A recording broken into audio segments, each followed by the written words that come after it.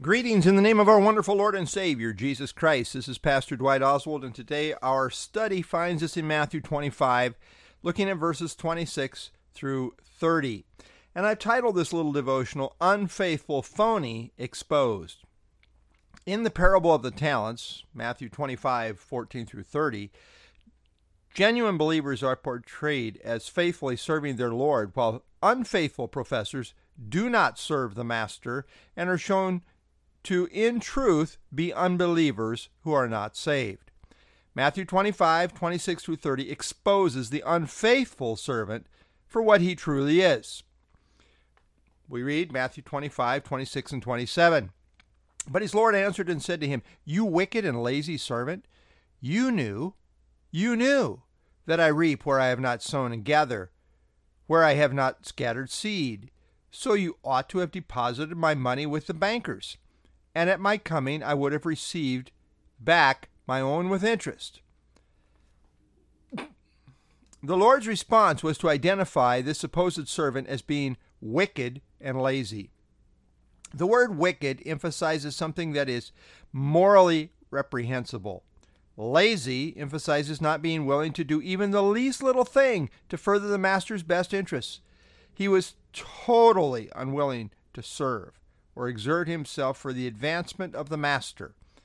He was all about self, and self only. He had no excuse because he supposedly knew what the master was demanding. In repeating the slave's deprecation of him, the master was not affirming it, but rather simply reasoning that if he really thought this about him, then at the very least he should have deposited it in the bank so that it might have gained some interest money. This suggests that the man was not even consistent in his excuse.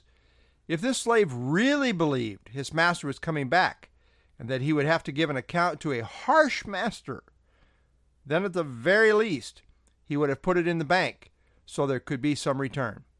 He lacked faith that would even motivate him on this level. Behind his wicked laziness was a total lack of faith. If he didn't really believe the master was coming back or doubted it, then burying his talent in the ground made sense in terms of self-serving agenda. He didn't have to lift a finger. And if he put it in the bank, there would be an official record that it belonged to the master. But if it was simply buried, no one would know. And if the master failed to show up, then the wicked servant could just dig it up and claim it as his own. This servant was wicked and lazy and illustrates a total lack of faith. Judas was all excited about the kingdom and the prospects of it until Jesus started talking about dying. Then he changed gears and decided he would try and get out of it what he could. It was all about self. The wicked, lazy servant was really all about self. Matthew 25, 28, and 29 continue.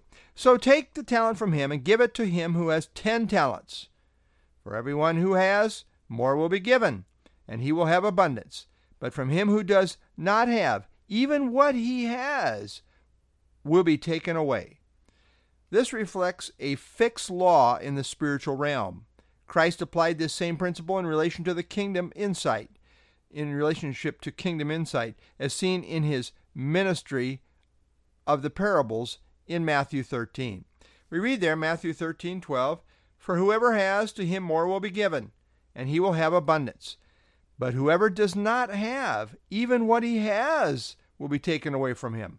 This is simply saying that all those who are faithful will be given even more, and those who are unfaithful with what they had will have even that taken from them.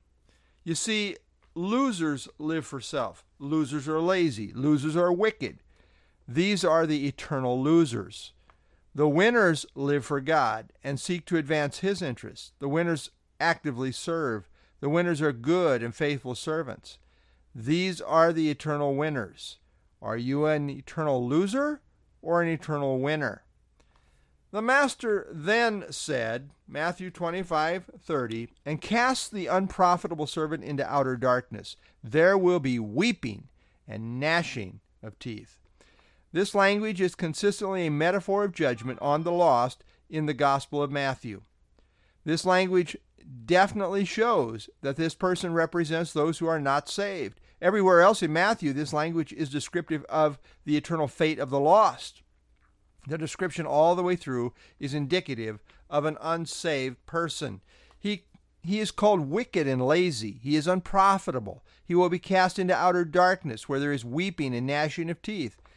It is very inconsistent to apply such severe language to a child of God, because in Scripture it is consistently descriptive of eternal punishment in hell. Yet some reason that because he is called a slave, he must therefore be a representative of a true believer. But we should remember this is a parable that is making one main general point. And we should remember that in the earlier parable of the two servants, an evil servant, or rather the evil servant, is also called a slave in the Greek. And that wicked slave was also appointed, quote, his portion with the hypocrites, where there shall be weeping and gnashing of teeth.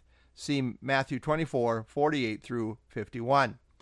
The point in all these parables is that there are true servants of the Lord and there are phony ones who have never truly been saved. Moody Bible Commentary says, quote, he is a counterfeit disciple, one who never actually knew him. In Matthew's Gospel, one finds true and false prophets, sheep and wolves in sheep's clothing, houses built on sand and houses built on rock, wheat and tares, wise and foolish virgins, righteous and unrighteous servants. Not all who are associated with Jesus are true disciples. End of quote. It's like Jesus now runs to the end of the story as to what will happen to the unfaithful at the end of the day if they don't get right with God. If people don't get saved and hold out in rebellion against the Lord, the final end for them is what Jesus describes here in Matthew 25:30. Outer darkness is a common description of hell in the New Testament. God is light, and to be cast into outer darkness is to be completely banished from God's presence. Hell is a place of eternal darkness, but also a place of eternal pain and misery. Weeping speaks of sorrow, the emotional agony of those in hell, while the gnashing or grinding of teeth speaks of pain that is physical agony in hell. The picture painted is one of eternal misery. The problem with the wicked man in the parable is that he brought forth zero fruit. He had absolutely nothing to show for his life.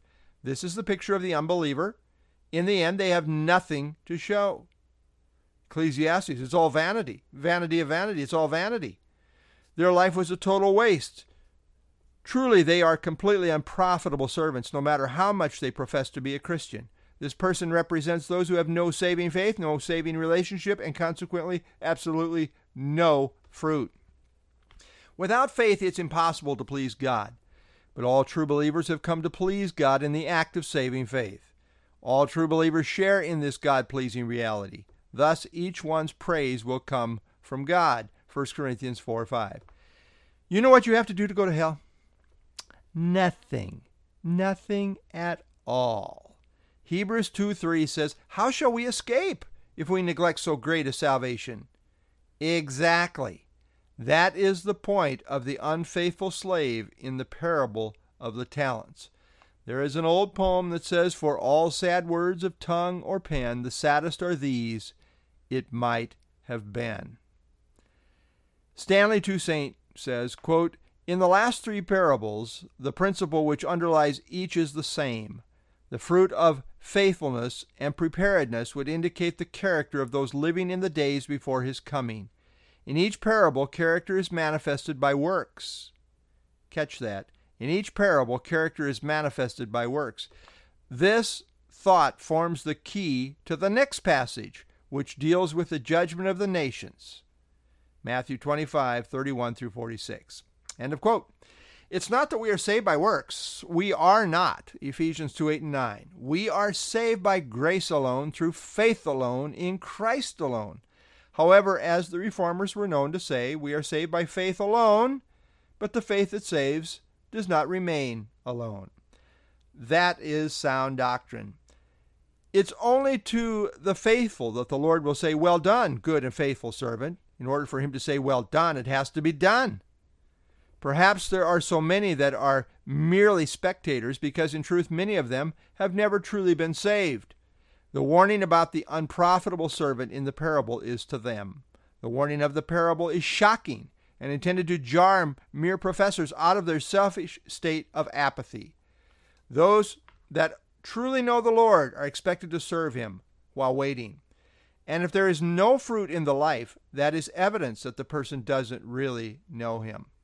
While we are fruit inspectors, Christ did say, you will know them by their fruits, Matthew 7:16. We must leave off final judgment to God, for in the end, God alone is the final judge who knows those who are his, 2 Timothy 2:19. But the Bible does say, examine yourselves as to whether you are in the faith. Test yourselves, 2 Corinthians 13:5. Are you in the serving category of well done, good and faithful servant, or are you in the unprofitable category of wicked and lazy servant? As Jesus said in Matthew 13, he who has ears to hear, let him hear. Matthew 13:43.